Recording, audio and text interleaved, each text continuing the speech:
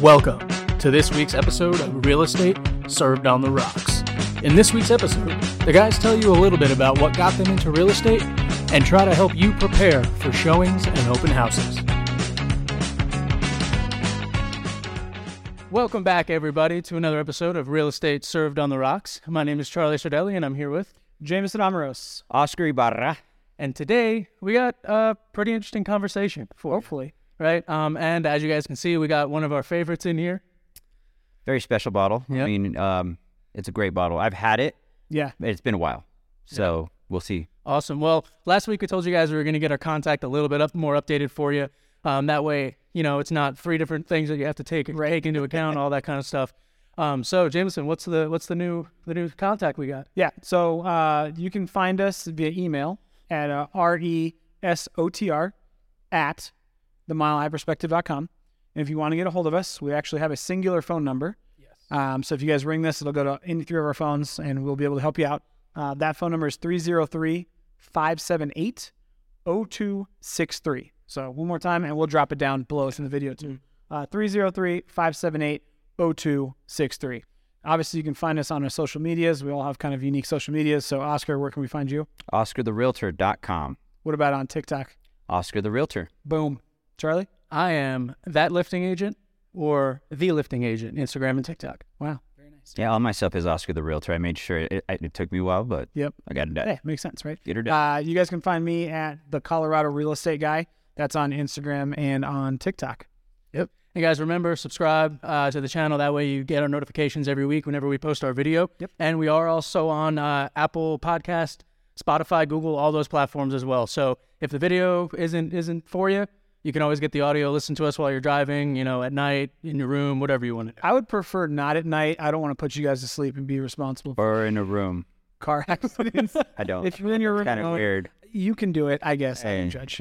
it's your time. You do what you want. Well, we had we had a couple that was watching it like Saturday night. Yeah, One exactly. time. And that was interesting. Listen, we appreciate it either way. So, Yeah, however you guys want to get a hold of us, however you guys want to listen to us, watch us, watch us make, fools of ourselves on Instagram and TikTok and whatnot. By all means. By all means. I definitely do that. Well, today we have a wonderful bourbon for you. We actually mentioned it last week. We did. When we were trying the Horse Soldier. So this is going to be the Smoke Wagon Uncut and Unfiltered. That is correct. Right? And Jameson, just go ahead and give us that luscious description that they have. Well, before I embarrass myself with words, the thing about this, so Smoke Wagon, there's a big misconception that, so this is distilled in Las Vegas, right? Doesn't mean that it's made in Las Vegas. So there's a big misconception that if you see a whiskey in New York or Las Vegas or Colorado, it's actually, made there. Most of these are made in Kentucky, right? And the companies will then buy the barrels. They will ship the barrels to wherever their distillery is at. In this case, with Smoke Wagon, it's in Las Vegas. And then they will take their master distillers and tasters and mix those barrels to come up with different flavor profiles, different proofs, so on and so forth.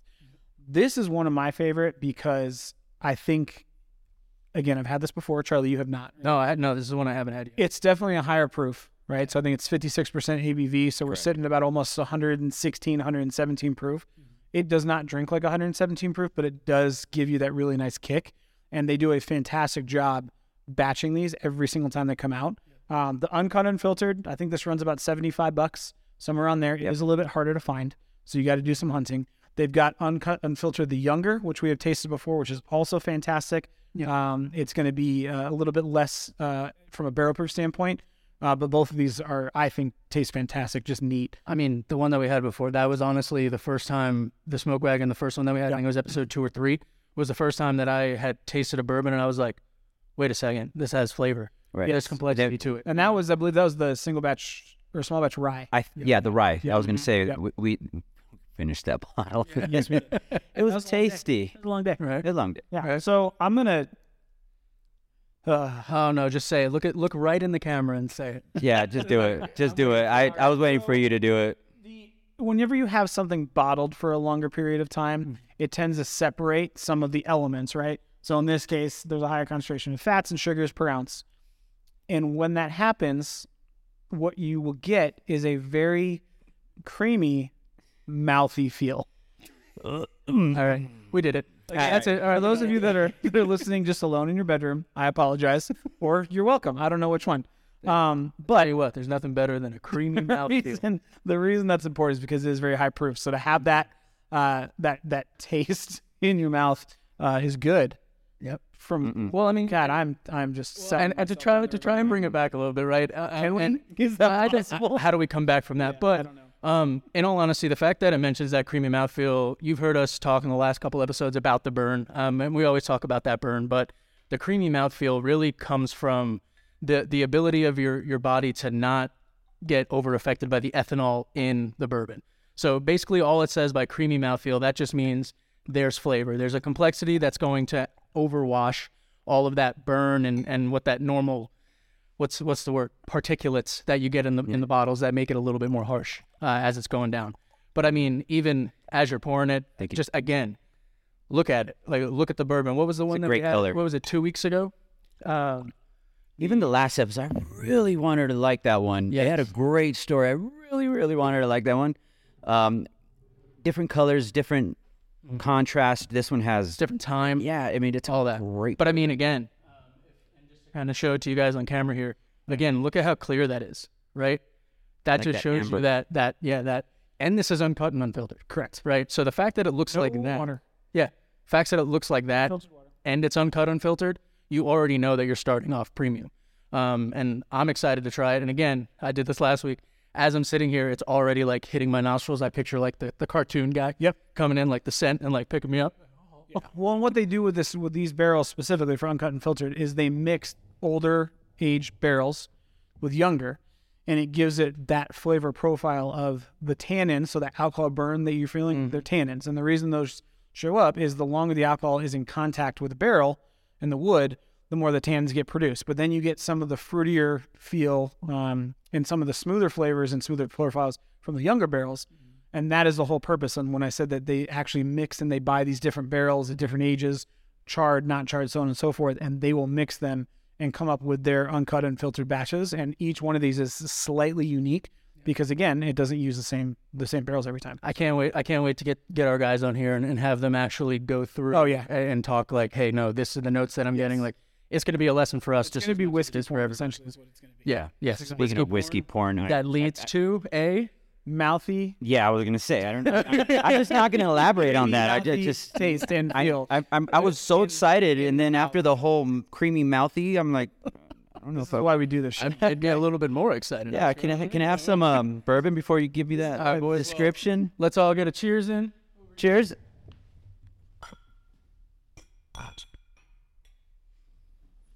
Let's give this guy a try. All right.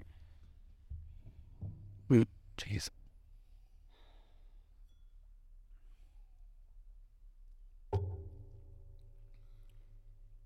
See, anytime you drink bourbon, especially the beginners, Yep.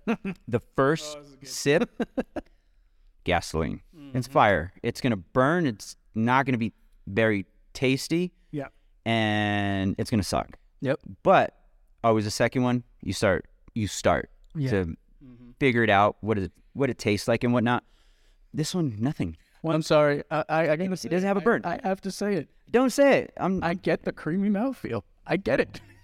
What? I wasn't making it up, guys. No, y'all hear that? Like, It wasn't. I was going like, I was trying to block that part off. I was like, I'm not creamy, sorry. not creamy. I'm sorry, but It does. sitting here, right? I'm It sitting does. here and I'm going, what would have driven somebody to put this on a website as a creamy mouthfeel? And I took my first sip, not the second, not the third, the first one, immediately. But is it because you were talking about the creamy mouthfeel? No. And then your brain just like creamy mouthfeel, I'd sip. also like to remind you, gentlemen, this is distilled in Vegas. What happens in Vegas stays in Vegas, minus the creamy mouthfeel that you may bring home. I love it. First impressions. Well, all right. So, I mean, obviously we talked to, that creamy mouthfeel, all that fun stuff. How many times can we say that during this podcast? Oh, there's going to be someone There's a counter. There's going to be a counter. I'm going to make sure I work it in. But in all reality, right when I took the sip, it was almost a sweet, nutty flavor up front. And then as it went back, I got more of that caramel, that sweet kind of flavor. If you guys aren't if you guys aren't watching the video, they both just broke. I got them. I don't know what we're talking about. Just let's leave out nutty and creamy out of the same sentence, please. I mean, Showing self quick. Okay, I hate this whiskey now. It was my favorite. I would say that Really ruined it for me. I will say that the first sip blew me away more so than most other bourbons that we've had, because you can feel that the heat is there, but it really packs on that flavor. You get more of that flavor complexity than anything, even on the first sip.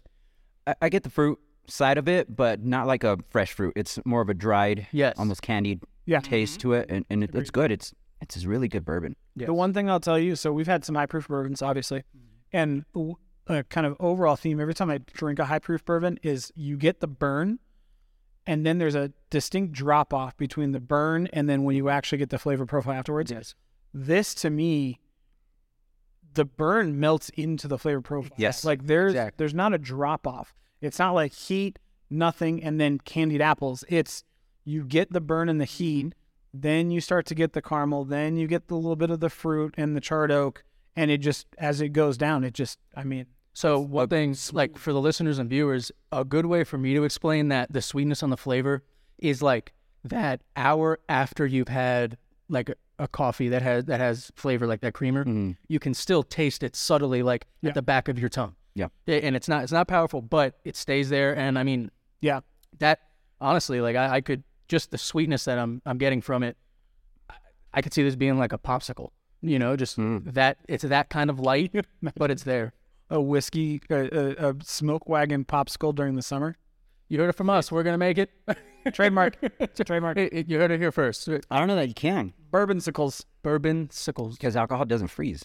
I mean, we can figure it out. You get some liquid nitrogen, we can make some. Yes. We'll make it happen. Yeah. We'll make it happen. You get, possible. hold on. I was If watching you have enough bourbon, you'll figure that shit out. Yeah. I was watching a cooking show. They used it to freeze like desserts, just poured liquid nitrogen over it. Yep. And I was like, this is like a science experiment. You could do the same thing with whiskey pop. 100%. We're going to try. So a good back to the high proof stuff, for you out there that drink bourbon, Booker's. Booker's is 129 proof, but that's one that it hits you. It hits you hard when you first drink it. And then I haven't had it in a while, but I used to put at least a cube in there. Yep. Yeah. Just to open it up. It's just like Bullet. Right. Bullet does the same thing. Yeah. This one is just, it starts off smooth, and the burn's there, but it's not like in your face. It's not. Yeah, it's not a kick in the face. And I will say, It's a love tap. Absolutely. I would be A hard lap tap. very excited to see how this tasted with a cherry wood or like an apple wood smoke. Hey, I have one of those. Yeah, me too. Sure. Yeah, right? I mean, Next time we'll do that. I feel like that would just add another layer. If you let it sit in the smoke for like 2 or 3 minutes and let it kind of seep in, I think it would be, because it'll bring out the charred barrel taste of it a little bit, and give you that. I mean, again, it's just it's another layer, but it's great because this is complex, but it's not complex. You're like, what does that taste like? It's complex to the point where it's smooth. Yep. So adding that smoke flavor, I think You can tell Great. that the sugar in the barrel was caramelized. Yep. Just like that's the flavor that you get from it, for sure. For sure. So as we get into this conversation this week, for viewers at home, we're actually going to cover 2 topics that are kind of, I don't know, hit or miss in the industry when it comes between real estate agents and their clients. We're going to kind of go over some stuff about showings, what to look for when you're walking through a home as a buyer, maybe a little bit how to prepare for them as a seller. How to set up. Yep, how to set up. Same thing. why we conduct showings the way we do. Exactly. Correct. When to schedule a showing or how to get a showing scheduled. Yep. Stuff like that, especially now that there's a lot of online options available where before you just have to call, get in the car with your realtor, all that kind of stuff. Now you can actually have your realtor set it up a certain way. No, you used to have to call other realtors. Yep. And they would meet you and give you a key, or they'd have a lockbox and they'd meet you at the property. Way back, there was a realtor book. Yeah, this is crazy. back in about 1927. That was before my days, but I was at the cusp That was of when that. we were selling property on the Oregon Trail. And we're back. The MLS was literally docile. It was crazy.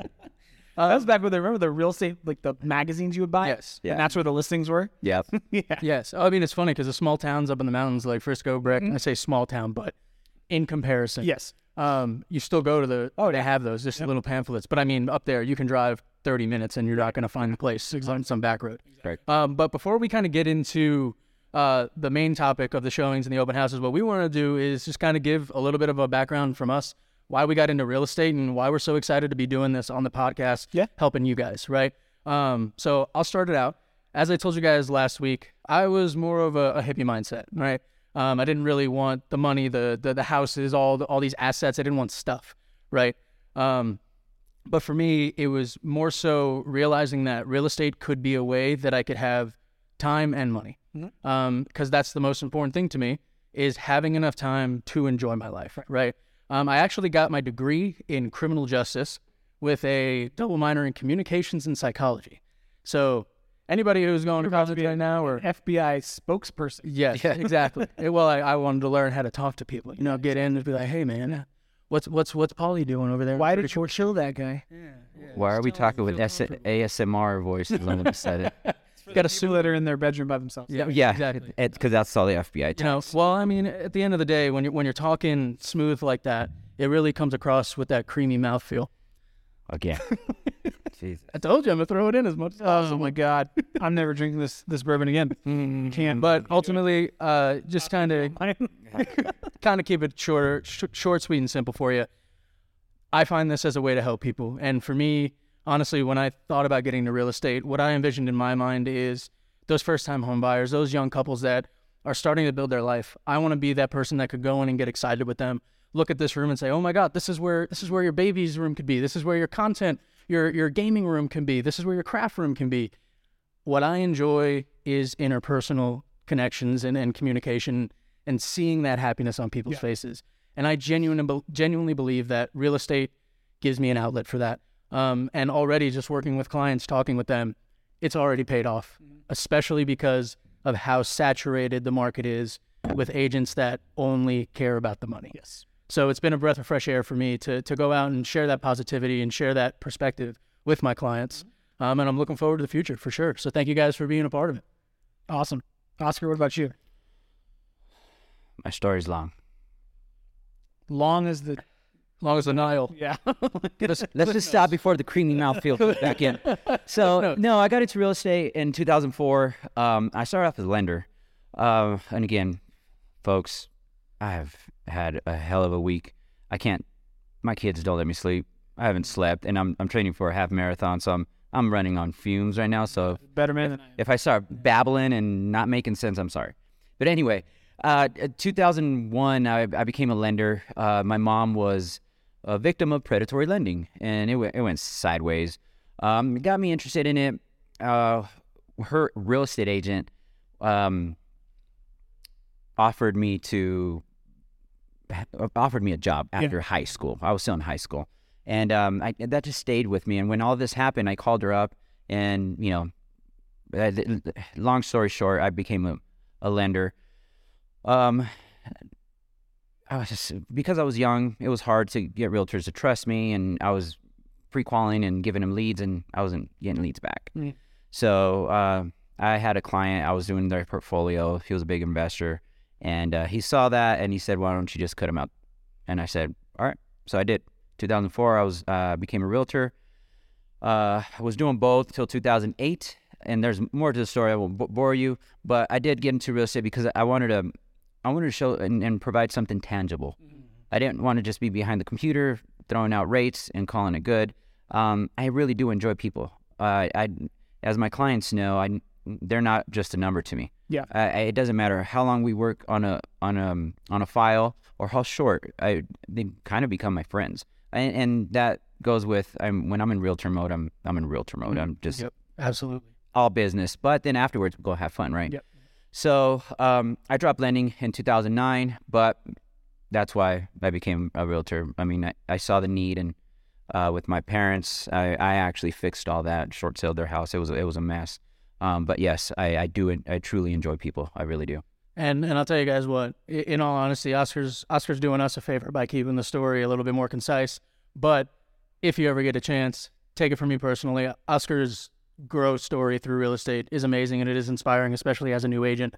So, reach out to him if you want, or maybe we might even see something on the TikTok just to maybe give some people. I'm starting to do TikToks. Yeah, that's right, folks. I'm getting with the times. I like it. Well, I mean, like you said, you've been doing it since before. I mean, what, Facebook was only out for, 6 years? I think Facebook was just for college students. Yeah, exactly. College. Right? Yeah. So, I mean, that's awesome, man, that you're adapting and you're coming into it, and it's hard right now. And for everybody watching, if you guys think you could come sit on the podcast, come on in and do it, because we welcome it. Yep. This is the next stage, right? And we want anyone and everybody to participate with us, because this is how you communicate the best who you are and how you are.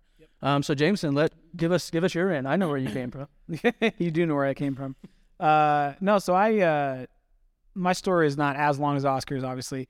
My original life plan was to be a lawyer. I wanted to go to law school, and I had my undergrad in political science and started doing pre-law and just hated it, and ended up in the restaurant industry. I had been there since I was 16, went full-time when I was out just to, make some money, started bartending. And I got into, leadership roles and training and all that kind of stuff. And I did that for a long time. And then I got an opportunity with Best Buy, actually courtesy of JC Ortega. He was working at Best Buy, told me that it would be a good fit. And I went to Best Buy and I got some really good opportunities from a leadership standpoint, a development standpoint, coaching and training. And at one point, I had a store with 75 employees, and Charlie happened to be one of them back in the day. He was one of my leads. And I have always taken pride and interest in coaching, training, and development. I can attest to that wholeheartedly. To me, it's one of the most fulfilling things. If I know something and I get to teach that to somebody else, is fantastic. The flip side is it also gives me unique opportunities to learn from those individuals, things that I wouldn't know being in a leadership role, right? And was at Best Buy for a long time. Got a call again from JC Ortega, bugging me to get my real estate license because he thought I'd be good at it. And I went in, I was like, it seems like door-to-door sales and yada, yada, yada. I don't know if I'm ready for it. I don't know if I want to do it. Ended up jumping in and realized that essentially what I do is educate people. That's it, right? Whether they're first-time home buyers, whether they're people that have bought 3 or 4 different houses. And the reason I think I've gained such a passion from it is because it gives me the opportunity to come on a platform like this and give people a free education in an area that I think is one of the, obviously, the most important decisions that people can make, buying a house or selling a house, right?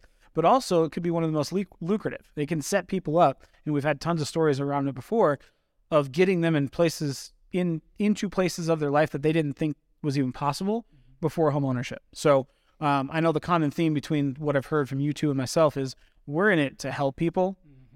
Yes, the money comes second, right? Which, again, we provide a service, and I think we do a hell of a job for our clients. So is it deserved? I 100% agree. Yep. And I would, die on that hill. However, it gives us an opportunity, whether it's through mediums like TikTok or individual one-on-one relationships or meetings or a podcast, to educate people in something that a lot of people think they know what it's about, but they really don't, right? And it's not their fault. It's just, right, most people don't spend their time studying real estate. And if you do, you're an investor, you're a lender, or you're in the industry, which that's fantastic. But we talk to people all the time that, you said first-time homebuyers have never done it. Obviously, they need an education. I enjoy when I talk to people that maybe have bought and sold a couple times, but last time they did it was 10 years ago. How much has changed in 10 years? So now it's our job to get them up to speed and to walk them through that process and then hand them the keys. And that's why I got into it, was I enjoy helping and educating people and learning in general. And this is an industry that you could be in it like Oscar has for, X amount of years, 17 years. And every day there's an opportunity to learn something new from somebody else. Absolutely. And to that point, I'm purposely interviewing with other agents, lenders that are younger in the industry, just to stay relevant, And I mean, my degree was supposed to be in architectural design. That's far from people, as drawings and engineering and stuff like that. But I do enjoy people. And like Jameson said, there's agents out there that don't know. Sorry, I'm not talking stuff, but they don't know a lot about the industry. So we don't expect the consumer to. Yeah. And we're here to fill that void. I was gonna say, I'm sorry, Oscar. I'm not gonna be nice about it. Again, I've been doing this now for about a year, and it angers me how many agents are in this for the money. Yes. And genuinely do not care. Well, I mean, if they're in it for the money and they know what they're doing is one thing. I mean, they're providing a good service, but there's some that just don't. And I'm sorry, but how many people have you talked to that you talk to them and they go, yeah, I was dealing with a real estate agent, and after we closed, I didn't hear a thing from them. Yep. Like, I'm sorry, but if you're dealing with one of the largest purchases anyone's ever going to make in their lives, make an effort. I mean, like, I get it. Even if after closing, you just send them a message to be like, hey guys, if you ever want to reach out. But I haven't even seen people getting that. All I hear mostly. I leave the closing table with, this is an over. Yeah. The transaction is, but call me. I just got a phone call from a client last night as I was playing Call of Duty at like 9 o'clock at night. I answered, hey, what's up? And he had a question on some potential leaks that were in the townhome, right? So I was kind of walking through troubleshooting, just different contractors to potentially call, HVAC people that I can get out, HVAC, AC, water heater people I can get out to maybe take a look at potential leaks. The two things. One, I'll answer that phone call all day long. Absolutely. Number two, it meant a lot to me that they felt comfortable enough to even call me in the first place. Well, see, that's how you know you did a great job. So it's and there's agents that do that. I'm sitting with two other ones right now next to me, obviously. And this isn't meant to bash anybody else. No. What it's meant to do is understand that if you haven't bought a house, or you have and you think you know what the process is and what that looks like, and you may not, lean on somebody that is going to not only give you the knowledge, but educate you and guide you through the journey, and ask the right questions when you're interviewing those agents. And if if you get along with them, whatnot, that's who you should go for. And that is a great point right there. A lot of people just hop on Google and they go, real estate agent near me. You have every right to vet your real estate agents, people. Ask some questions. Guys, there's 51,000 real estate agents near me right now in Colorado. There's more real estate agents than houses on the market. Yeah. That's crazy. Right? And so it's legitimately just vet them, and I understand it's, you want it done, you want it simple, you want it easy. Interview them just like you're interviewing somebody that you're hiring for your business. You saw in my presentation, I have 3 slots to ask some questions. And obviously in mine, it Oscar's stuff, and it's all checked out. And agent 1, agent 2, agent 3. Absolutely. And we'll do that with your lenders as well. Yeah. As an agent, we have to give our referrals a 3, right? Yeah. These are 3 of my top lenders. Call them. Yep. If you wanted to just use 1, that's on you, but I've offered 3. Yep. And, absolutely. My business proposition is always fill the need. Exactly. When's the best time to buy real estate? Well, when you're ready. I'm not gonna put anybody in a house that they if it's not, I give them options. Yep. When I have repeat clients like, we want to buy a new house, let's sell this one. Any real estate agent will be like, okay, let's list it, let's go. Well, stop. How do you feel about investments? Maybe you would just pull some money out of it, buy your new home. Now you have an investment and make some money. I mean, I'm not going to list your house to make $1. Exactly. I'm going to give you options, and let you. And some people don't like being landlords. It is a pain in the butt. But if they don't like being landlords, sell it, and they want to sell, we got to show them houses. That's right. Right. That's right. That's what we want to talk about. Is, hey, what does the showing process look like, and why do we do it? Yeah. Absolutely. And I mean, it all starts with finding an agent. Yep. Right. So that's a great segue into again how showing should be put together as a seller and what you should expect to see as a buyer. Right. So Oscar, why don't you talk from the buyer perspective, and Jameson, you talk from the seller perspective, and we'll give them just some key points from both ways, things that they should look for from the buyer, and things that they should prepare for as the seller. All right. So Oscar, give me some key points. And things changed, right? Now we set them up on searches. I don't want to find the house for you. I want you to find the house. So I always say, look, I'm gonna do this big search. It starts big, and then as we go, show the first set of homes. You start trimming it down. Yep. And then it just gets narrow, and then you're only seeing either neighborhood or that kind of house or whatever the case may be. The first step, like the house. Okay, let's put a couple together. Unless that's the one and you might just write an offer on it, I like to show 5 to 6 max. Okay. Why max? Not a time thing. Because after 6, I've noticed people deer in headlights. Yep. And then they all start looking the same. It's just overload. It's overload. And, you start, the cat house, and it just, let's take it by steps. I mean, because there's some people like, I want the full day. Let's go look at 20 houses. Yeah. That is exhausting. I'll do it, but you're not going to like it. And it's just going to be a mess. So to set up the houses, people calling, hey, I'm outside of the house. Let's can we get in? First of all, we don't have magic keys that, open up every house in Colorado. We don't. Back in the day, HUDs did. Okay. We had one key. You had a HUD key. I could open any HUD house in Colorado. But anyway, certain listings will say, give us at least 2-hour heads up. Yep. Because people live in the houses. not all the time, but there are people that live in the homes. So we have to call it in, and the showing service calls the seller and says, hey, there's an agent. Oscar wants to go show your house at this time. Yeah. Is it okay? Then they call us back and say, you're a go. Give us lockbox combination, and we have to do that for every house. Now, Oscar, do you recommend that buyers send their agent with a list of things that they like, or do you recommend that they go with their agent and do these walks themselves? What do you mean?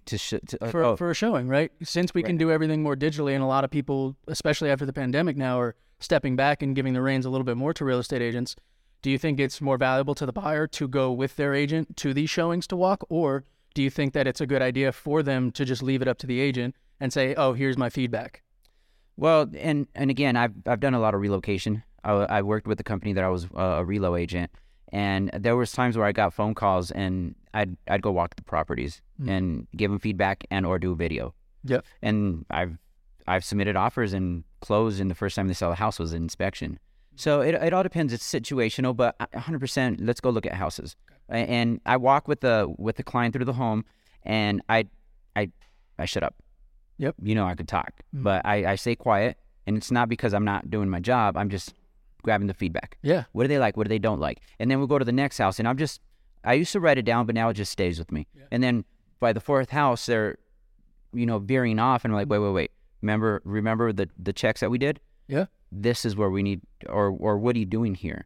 Because that's also going to help me refine the search. I mean, on that note, can you, and I'm sorry to put you on the spot with this one, but you think you can break it down to maybe 3 major things that you should have your eye on when you walk through the house? Just as an example, maybe molding, water heater, carpeting, hard floors.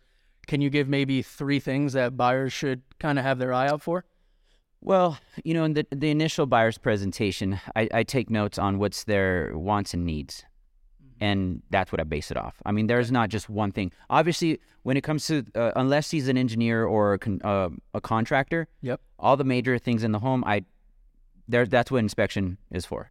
Yep. Obviously, if we have some information from the MLS, hey, by the way, this house may or may not have foundational issues. Here's what we have, or they just replaced a hot water heater, because when you go down, that's not the sexy part of the house, right? Yeah. Curb appeal. The water heaters don't have that creamy mouthy feel. And there we go. Here we go again. Brad, you jumped me off. Brad, that was good. I just wanted to say it. So yeah, I mean, I can't. There's no 3 things that I say that's what you have to look at. That's not how I operate. At least I'm sure you two might have some, but I take notes initially with whether it's a phone call, Zoom call, or in person, and I try to point out those the wants and needs, because it's wants and needs, must-haves, and can't live withouts, right? Yep. And then, I can do without a 2-car garage, but I would like one. And in all honesty, Oscar, there's a reason I asked the question. It's because I knew that's where you'd go with it, and something that I think is very important for listeners and viewers to know is it's not a cookie cutter thing. You're not just going to walk in the house and go, yeah, I like that. Cool. Let's go. Right. Yep. Well, that's an important distinction, because, and we've all seen it, right? If I talk about buyers and take them through all these different houses, inevitably the wants, the needs, the must-haves, and the can't live withouts change, because if other things start to take precedent, which if you guys are going through the home buying process with any of us or your own agent, that's perfectly fine. Not only is it fine, it's expected. Yeah, and that's why, as Oscar's talking about, hey, we cast a wide net, because we know that as you go through, like, you may sit there and say, hey, I need a 3-car garage. I cannot live without it. But then you find that house that covers 90% of your other wants and needs and can't live withouts, and all of a sudden the 3rd-car garage might not take precedent, be an issue. And if that's the case, do you want to miss out on that house? No. Right? You say, oh, well, actually, you know what? It doesn't have a 3-car garage, but the driveway is extremely wide, and there's street parking. I can live with that. There's RV parking. Because it's got something else that I have not found anywhere else in this price point. So we expect those. That's what I was going to say. It's expected. Yep. It's expected to change. It's very rarely that's the way we're going to do it. And also, don't feel bad. No, don't feel bad. I've got people that tell me, I am so sorry. Yeah. We're all over the place. It's our job. That's good. We're here to find you a house. Absolutely. Exactly. I always have clients that, I'm sorry, we're looking at so many houses. No, that's my job. Exactly. That's what I'm here for. Again, I'm here to help you. If you're spending that amount of money, our job is to make sure that you get what you want and you're happy with what you're living in. 100%. And The more we know, the more feedback. You go in there and say, you know what, that house was garbage. You're not going to offend me. I don't live in that house. My fiduciary responsibility is to you, not to the seller, not to the other agent. It's to you. You tell me what you want. I'm going to find that for you or die trying. And that is a key point that I was going to go to with showings is don't forget, guys, obviously don't throw your agent around and treat them in any kind of a negative way. But don't forget, they work for you.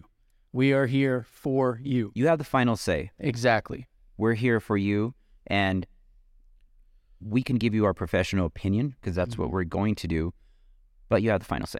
Yep. If I say, look, that's not where we sat. This is not what your priorities are not this. And you say, you know what, Oscar? I don't care. I want this. Okay. Yep. I just wanted to make sure that I verbalized it to you, and then I get to work. The best analogy that I've ever used for my buyers when I try to explain what my job is, if you go to AMF Bowling, and you have the bowling with the little kids that have the little stand and then they have the bumper rails. Yes. My job is the bumper rails. The goal is the pins. If you hit the bumper rails 15 times on the way to buying your house, I'm fine with that because at the end of the day, I'm just there. And if we do have those conversations like, hey, I know we talked about this, but let me remind you, our last conversation, you said this was or was not important. I'm only doing that to keep you in the lane. Mm-hmm. That's it. But if you hit the bumper rails 15 times, you hit the bumper rails 15 times. That's what they're there for. That's who we are. Yes. And that is, I think that's, every time I've explained that to somebody, they go, okay, that makes a little bit more sense. But that's the whole purpose, right? We want to keep you on track, but we want to give you the leeway because at the end of the day, like Oscar said, you're living in the house. You may invite us over for the barbecue, which by all means, we'll bring the whiskey. Yeah, we got but at the end of the day, you guys are moving to the house. You guys are going to live there for the next 5 to 7 to 30 years, whatever it is. So yeah, if you got to take some detours along the way and we see some things that are just way the fuck out of left field, that's okay. All that means is a data point. Yeah, right? we need to get to left field. Exactly. Yep. Again, if things are going to change, I need to know. Yep. So I could stop sending you houses in this neighborhood or at this price point. Things will change. We need to know, and it's not going to bother us. It doesn't. That's what we're here for. I'm going to change it. I'm going to switch it up, and now we're going to go after this. Yeah. So that's. And I mean, to kind of bookend, I would say the best. I don't know if you guys would agree, but the best way to prepare for a showing is to sit down, have a conversation, and as you're going through, have a set idea of things that you want and things that you don't want. And it is your agent's job, like Jameson said, to keep you in between the bumpers and keep you on pace. Or if we need to change lanes, let us know. Yes. Change lanes. Mm-hmm. Absolutely. Yeah. I mean, we're not here to be like, oh, stay in your lane. No, you're switching lanes. Why? Okay, the more we know, all right, well, let's switch this lane. Absolutely. So ultimately, showings, the importance of showings is up to you, right? Whatever you want, those are the houses that you're going to see, and those are the houses that we're going to show you. And again,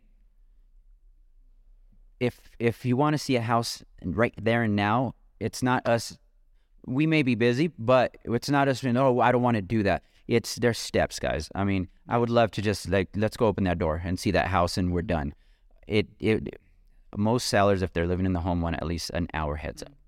I mean, I would love 24 hours because you have to plan it out as well. Yeah. I mean, I don't want to go zigzag through town. I purposely do a route and end up either where we started or the last house. So I need time to do that. Yeah. I can't do it in 5 minutes. And then we're rushing to the showing and I don't know anything about the house. I mean, we don't know everything about every house. I mean, I know there's not a lot of inventory. Yeah. At one time, there was 36,000 houses on the market. Yeah. Oscar was a really good point. Yes, we usually take a preferred route through town, right? Especially if you're new to the area. Yep. We like to give you kind of the tour as we're showing these houses and take time to set that up. But to Oscar's point about not knowing the house, whenever I show a home, I pull comparables and I call the agent. I get as much information. If we're showing 4 houses, we will have information on all 4 houses. Yep. But that takes time, right? Because not everybody's going to answer the phone. It takes time to pull comparisons because I don't want to take you to a house that looks fantastic in pictures, right? Then we get there and we go, oh, I don't know if this is worth $550,000 versus us just standing in the living room staring at each other like, I don't know if it's worth $550,000 either. Right. I can pull documentation and go, hey, guys, here's the deal. Here's the last 5 houses that closed within a half a mile. Here's the different statistics. This one's more updated, less updated, more Jameson is a stat guy. Well, whatever that is. We all do that, but it's data points, right? I'm pretty sure Jameson knows the year and the architect by the time he shows. By the time he gets there, he probably knows what style of Well, home. I Like, know for me, like, and actually, when I this is when I- we were working- Mid-century modern. yes, when we were working at Best Buy, this is when it really smacked me. Is when I first started, like Jameson, I came from the restaurant industry, right? So when I'm selling people $8,000 televisions, I'm standing in front, and they're like, "What makes this TV good?" I don't know. right. And to me, somebody who was about to hand me that money, Right. the fact that I didn't know, that bothered me more than anything. So for my Yes. first week at Best Buy, I went home and I learned every stat about every TV because I didn't want to be a deer in the headlights. Well, we're in sales, right? Yep. I cannot sell anybody on anything if I can't sell myself. Exactly. I do the research and I make sure I know what I'm talking about. I know I'm confident in what I'm doing, because if I don't feel confident, how am I going to help the consumer? Yep. Yeah. And it just doesn't work. And what if you're in a scenario where, and we'll start to get back into this spring, where you have potential for multiple offers. It does not help my client if I can't give them, at least on the spot, a ballpark of where I think the offer should be, A, based on comps, B, based on competing offers. If I don't know that information, and let's say it is their dream house and there are 3 offers on the table that I didn't know there's 3 offers, we submit an offer, they sign something, I waste my time, I waste their time, we waste the listing agent's time because we're nowhere near where the actual offer should be. Yep. And I find out later that, hey, you know what, we would have paid X amount over to get this house because it has everything. If I don't have the time to do that research, and again, this just goes back to giving us a little bit of heads up, and why we do the things we do when we show houses, the more information I have, I can be on the spot and say, hey, here's the deal, guys. This is what we need to be to actually be competitive. So if you guys really love this house, let's go home. You guys talk it out. Let me know. And then now the conversation just is, hey, I wrote up the offer. We need to sign it. We'll submit it. And now I can get people in their home faster. Right. I mean, I've got the phone call. Hey, can we do this in an hour? I will pull the house. I'm familiar with most neighborhoods. I'll know. Oh, yeah. ballpark. Hugo's got like 8 houses, bro. Oh, dude, I'm gonna own that town Well, one day. I mean, so and with that being said, I mean, you both brought up a good point as far as not only does it take the buyer knowing what they want, it also takes the seller setting the house up to show things that they want to stand out in the home as well as possible. So, Jameson, on that note, I'll do the same thing to you that I did to Oscar. What are some things that sellers... Creepy mouthfeel. I'm good. Oh my God, here we go again. We're going again. So what are some things... Wait for it, I'm going to throw it in. Don't do it. What are some things that sellers can do so that when buyers do walk in the house, they get a little bit of that creamy mouthfeel? If you're first, My God. all right. If you're working with me and you have the creamy mouthfeel, I'm sorry. That's I'm not. Get it all going for me, guys. Let me know that you got it because it'll make me excited. I'll be honest. If you're still listening to this podcast by now, I applaud. yeah. I apologize. I really do. I know there's information in here, but if you're sticking around with us, I promise we're going to make it worth it. I'm gonna get a shirt. You're gonna make it creamy mouthfeel. Exactly. That's gonna be our... So I'll give you two things that I try and get my sellers to understand. Okay. One's big picture, one's a little bit more micro, right? The big picture is this. If you are selling your house, unless it is a very specific scenario, you are not selling it to yourself. And what I mean by that is you have to understand that the people that come into your home have their own interests, their own desires, their own wants, their own needs, their own preferences on paint color and furniture and window treatments and backyard decor and everything. That means nothing to you as a seller unless you take it personal, I guess, right? I can't please everyone. You can't please everybody. The whole purpose is, and again, a real estate transaction is exactly that. It is a business transaction. You are selling an asset, somebody's buying an asset, right? Correct. Now, just because you spent 25 years within that asset and you decided to paint a castle mural in your stairwell that you absolutely love because your daughter's into princesses and, you spent $5,000 commissioning an artist to paint this mural in the staircase, that's all fine and good. I have But the if- Iron Throne as on soon my as toilet. decide to sell that to somebody else, you cannot get upset if the feedback is, I would never buy this house because of that ugly ass mural that's in the stairwell. It's not a knock on you as a homeowner whatsoever. And I run into so many sellers that take everything so personal. And I get it, right? You have to have those personal conversations with them. Exactly. But that's what I try to get them to understand. First and foremost, before we even put the house on the market for showings, you have to understand that if you're not willing to change certain things, that's fine. But then you can't turn around and be upset with some of the feedback especially if it's personal touches and things that you may have put time and energy and whatnot into, right? I go into, there's an Instagram page, you guys should follow it. This is a shameless, like, no plug. I'm not getting paid for this, but Zillow Gone Wild, if you guys haven't gone onto that. I have not. But Oh my God. It's hilarious. This dude just gets submissions from these MLS photos. And I mean, dude, there was a house that had like 4,700 porcelain dolls all throughout the house. And it was this person's passion, whatever. House never sold, right? You guys see that one in Colorado Springs? That's on. That's Which one? right now. It has all like the room is multicolored. Yes, with exactly. like, plush Yep. walls and stuff. Yeah, Exactly. Which you there's opposite ends of the spectrum. Some might do it from a nostalgia standpoint, but most people aren't going to touch the house for the price, right? Yeah. So the first thing I try and get sellers to understand is you guys are getting your houses ready for either open houses or showings. Understand that we may suggest strongly different things to do to clean up the house. Not a knock on you, but we understand I am in charge. Oscar, Charlie, you guys are in charge of selling an asset. That asset needs to be as clean and neutral as possible going forward so we get the most amount of eyeballs on it, especially in a slower market. That's what's going to sell your house. We're hired to do a job. Yeah. It's not personal.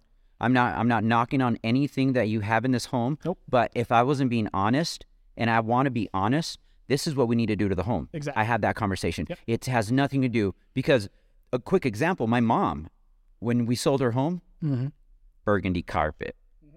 I told her, you need to rip this out. Well, I just installed it 2 years ago. I don't care.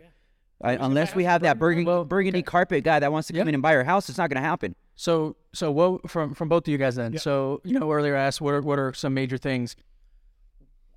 I know of two things right off the bat that most agents ask their sellers to do, and just so our viewers and listeners know, what are some main things that they could be prepared for their realtors to ask as they're getting ready and thinking about selling their home?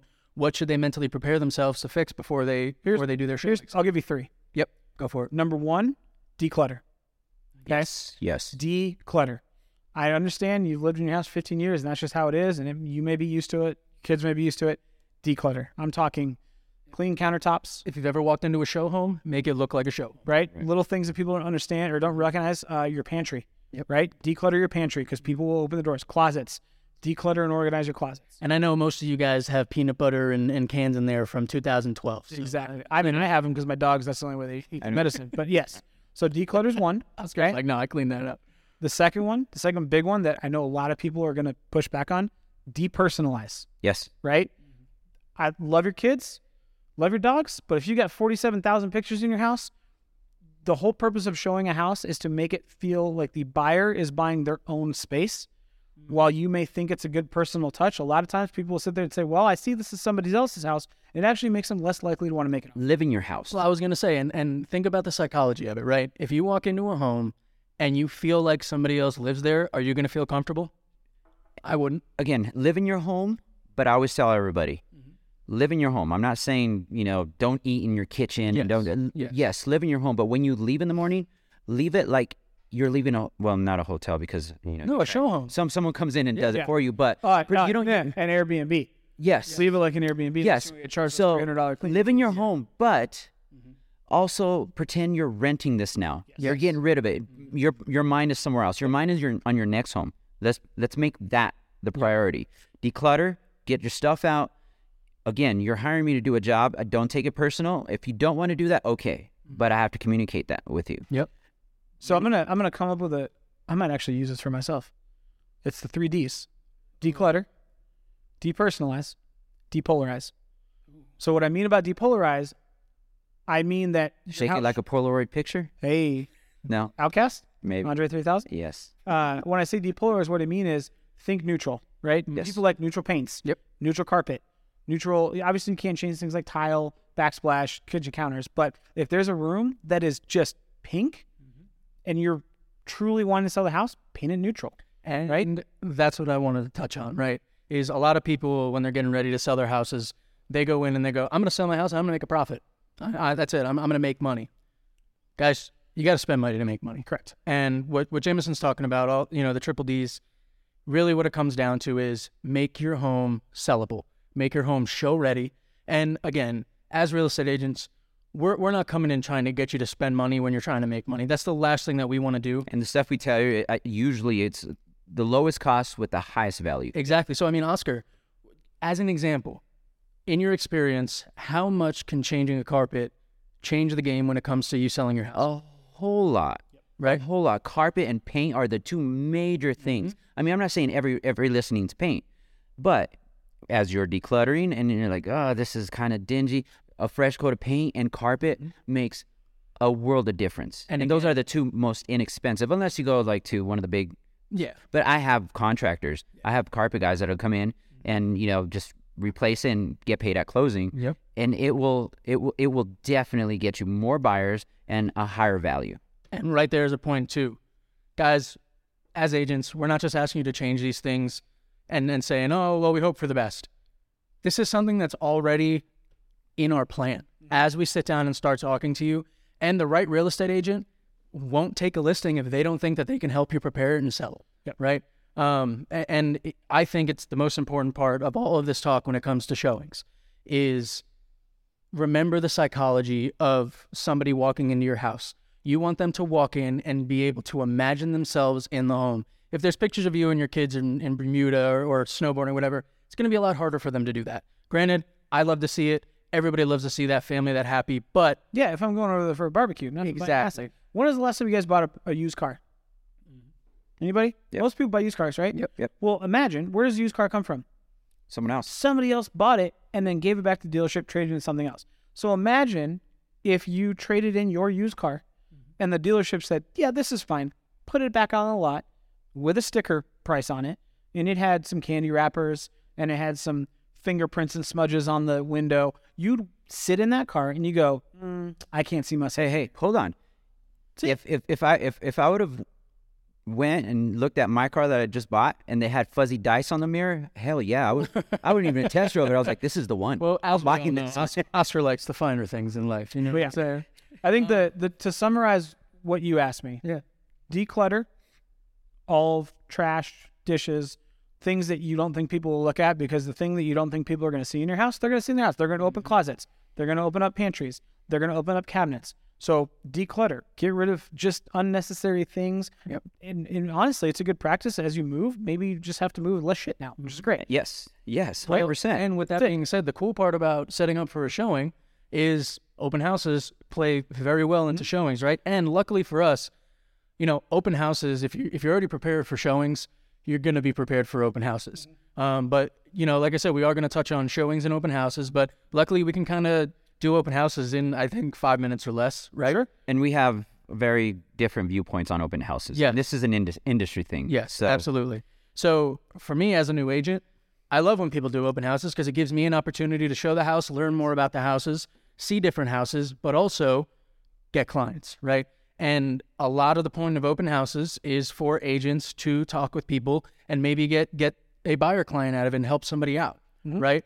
But with that being said, transitioning from the showing into the open house, everything that Jameson just talked about, the triple Ds, is exactly what you need to do. What if it's open house? Hold on, wait. I don't want Guy Fieri up in here trying to sue us because we're taking the triple Ds. Oh, okay, so you're at 3D. 3D. All right, yeah. Put the 3D glasses on. Hey, if you're a seller, put your 3D glasses on. Boom. Declutter, depersonalize, depolarize. Yeah. Those are the three things. Yep. All right, one more time. Trademark. One more time. Declutter, get rid of trash, organize, depersonalize.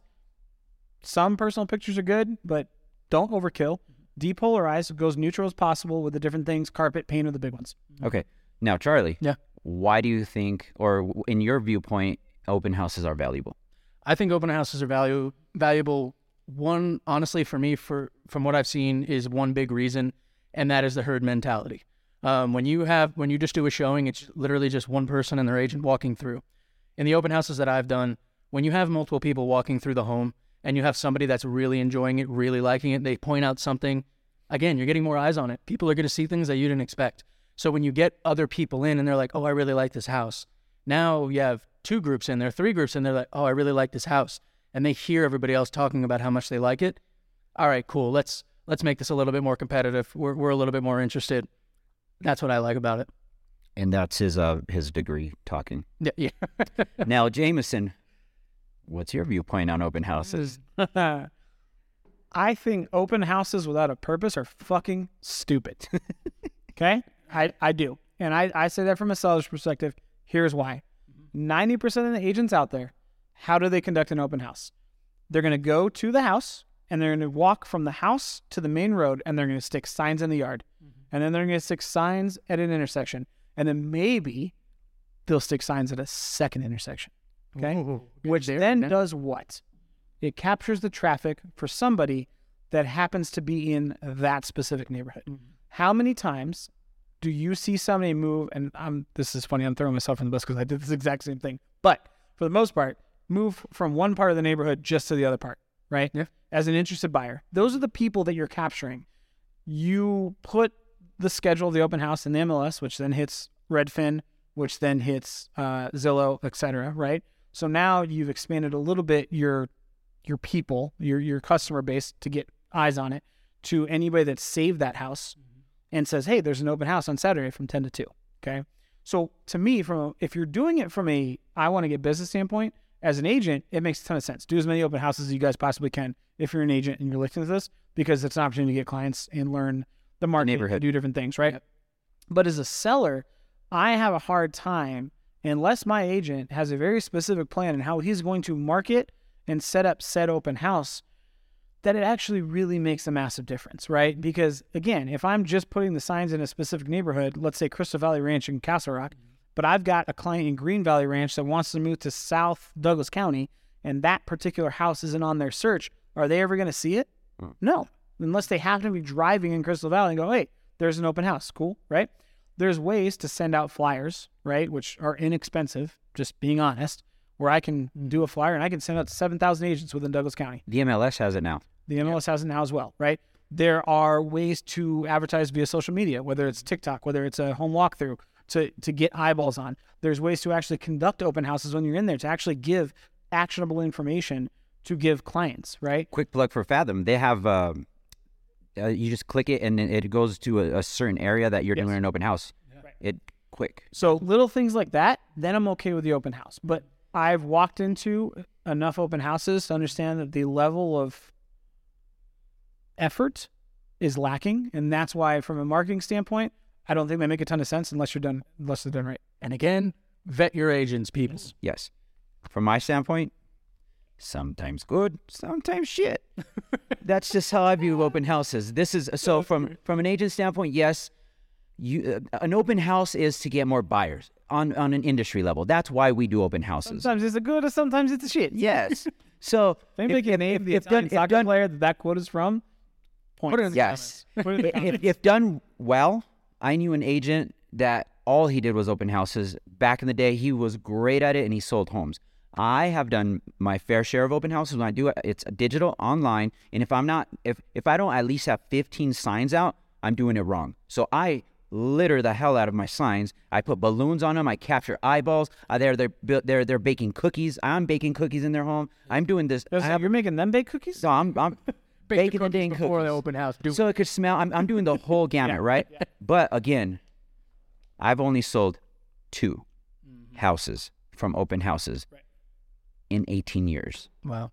So, but if a house is stagnant and it's not going, I'm going to say, you know what? I know open house isn't what you want to do, because I tell sellers, I will do open houses at your request. If they're like, yes, every Thursday, boom, I'm there every Thursday. I'm there to work for them. Yep. But I always say, at your request, I will do an open house. Why? Because I haven't sold. They're not effective to buy for buyers. Yep. There's other ways, right? And that's where I target my money and my time. So, I mean, great point for the viewers at home. One thing that, again, vetting your agents, ask them about how they conduct open houses and how they feel about open houses. I'd also love to hear what you guys think about open houses, either that you've been to. If it makes a seller feel good, I'll do it. If you guys have sold a house in the past, what did you think of the agent's open house that was hosted at your own property? I'd love to hear that. And you know what? It's a great opportunity for your neighbors to go see what kind of stuff you have at your house. Yeah, that's my biggest thing. We're gonna get looky-loos and your neighbors. Well, the crazy part is it's a meme at this point, and people are like, "Oh my god, haha, that's funny." It's like, it is funny, but it's funny because it's true. Yes, 100% true. And I had this very, very, very quick side story. I was doing an open house in Aurora, and people came by to take a look at it. And about 20 minutes into the conversation, they go, "Oh, we're the neighbors." And I go, "Oh, okay. Well, just out of curiosity, have you guys never been in this house before?" And by neighbors, they live next door. Yep. You guys have never been in this house? "Oh, no, we've never been in this house before. So we want to come in and take a look at how they decorate because it's the same floor plan." I go, number one, it's fucking creepy. Very Number two, you guys weren't very good neighbors if in 10 years you've never been invited into this house. Right. So why does it make it okay now for you guys to come over and be like, oh my God, they chose Korean countertops? That's disgusting. Yep. Get the fuck out. Nobody cares about Yes. your opinion. No, I'm kidding. I'm kidding. Your opinion matters just to your agent. Sometimes. Sometimes. There are exceptions, okay? So with that being said, and we're going to do it this time, all right, guys? We're going to do it. It is time for the One Rock takeaway. Did we not do it last time? Oh, no, we did it. But again, concise. I want a sentence. Well, Chap, mine's easy. All right. So I will go first. Don't steal my 3D. I'm not. I promise. My One Rock takeaway from today is vet your agent, ask them questions, learn about what works best for you and how to best sell your home or help buy a home. Oscar? Open houses. That's that's See, he did agree with me this whole time. Unless the seller loves them, I will disagree with If the seller says, I want open houses every day, I am doing open houses. I work for the consumer. But I don't enjoy them. I'm going to tell you the truth. I really don't. And there's better ways to market a home. That's just the way I feel. Alrighty. And the second one is, Let's two rock takeaways. yeah, two, and give us some time to vet the homes before we show them. Yep. Give me at least 3 hours, please. If not, I mean, I'll get there, but I'll be like, okay, I know minimal amount of the home. Yep. Those two things. Jason. If you're a seller, put your 3D glasses on. Declutter, depersonalize, depolarize. And ladies and gentlemen, that is a record for Jameson's shortest One Rock takeaway. It's taken 11 episodes, but we got there. I'm here to please. One second. We're getting We better. We did it. All right. So I'm just going to start speaking in acronyms. you had a great stalemate. What was it, 2 weeks ago? He's good with the wordings. That's for sure. So now we move into the leisurely part, and that is the bourbon review. I can relax. Right? Yeah. Put the feet up, throw it I back. got my boots on. You know what? I'm comfortable today. I didn't come dressed up. You look good. I'm training for a half marathon, and I didn't have time, and I was like, you know, Hey, if people want to come cheer you on, where's that half marathon at? it's gonna and be. when?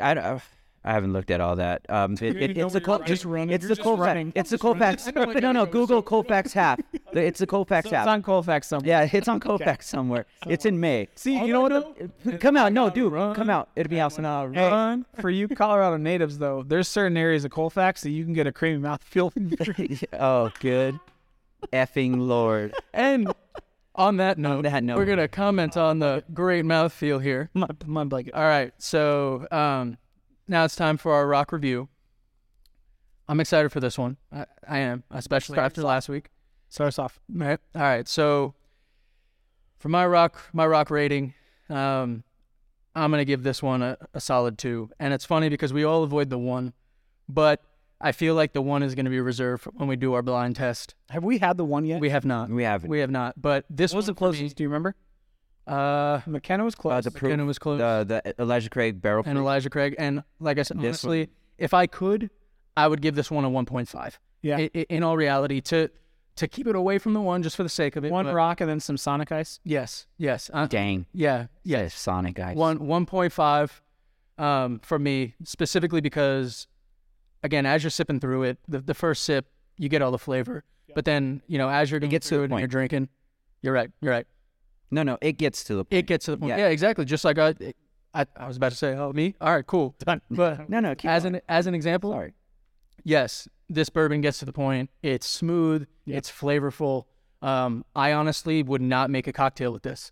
Any kind of a cocktail I wouldn't, just because I thoroughly enjoy the flavor. Yep. The flavor of the bourbon itself, and I can imagine adding a single rock to it, or even just a little drip of water, let it open up a little bit, would make it that much better. Oscar would make a cocktail, and that cocktail would be an old fashioned. Absolutely. Yeah. I would definitely make. All right, Oscar. So with that, what are you looking at? It's a great bourbon. I love this. I would definitely make an old fashioned because it does have all those flavor profiles, and it's a strong bourbon. It gets to the point when you as soon as it hits the tongue, coats it with that.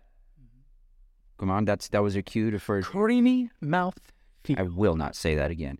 So it gets to the point. It's a great bourbon, and I definitely make an old fashioned just because it will hold up to it. Yeah. Okay. That's fair. Okay. So what do you think? I'll give it a solid 2. Solid And two. again, I'm reserving that one for that one bottle, I don't know if it'd be like, hopefully we get to episode 100, but I'm going to hold off till I'm like, you know what? Yeah. Hands down, this is the best I've ever had. And it might not be the most expensive. We'll see. Yeah, I agree. I'll start off the rating. I'll give it a 2. I do want to give it a 1.5, but the specter of doing like a blind taste test, I think will kind of, if we have 3 or 4 that are in that category, this fits in the top bourbons through 11 episodes. Yeah. This is in the top 3. 100%. I can see it as a cocktail from an old fashioned. I would prefer smoked probably, just to give it a little bit more of that charcoal flavor. But I could drink this neat all day long. It's smooth. It's easy. It can pair well with how I can imagine myself having a nice steak. I was gonna say this is definitely a dinner bourbon. Yep, absolutely 100%. dinner bourbon. Something spicy.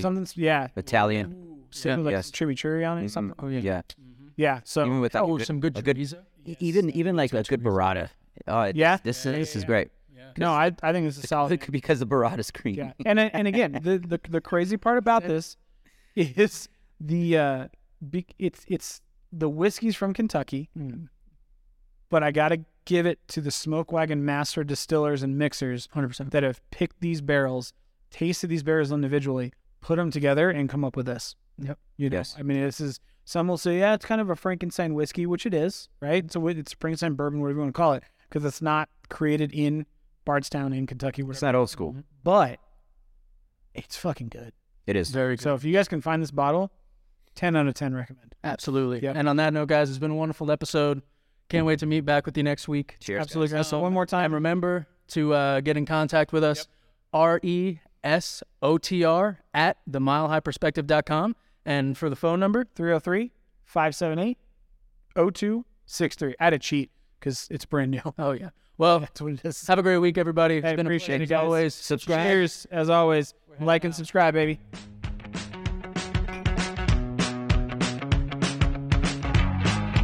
Thank you for tuning in to this week's episode of Real Estate Served on the Rocks. You can find us on Apple Podcasts, Spotify, and for the weekly video version, subscribe to our YouTube channel.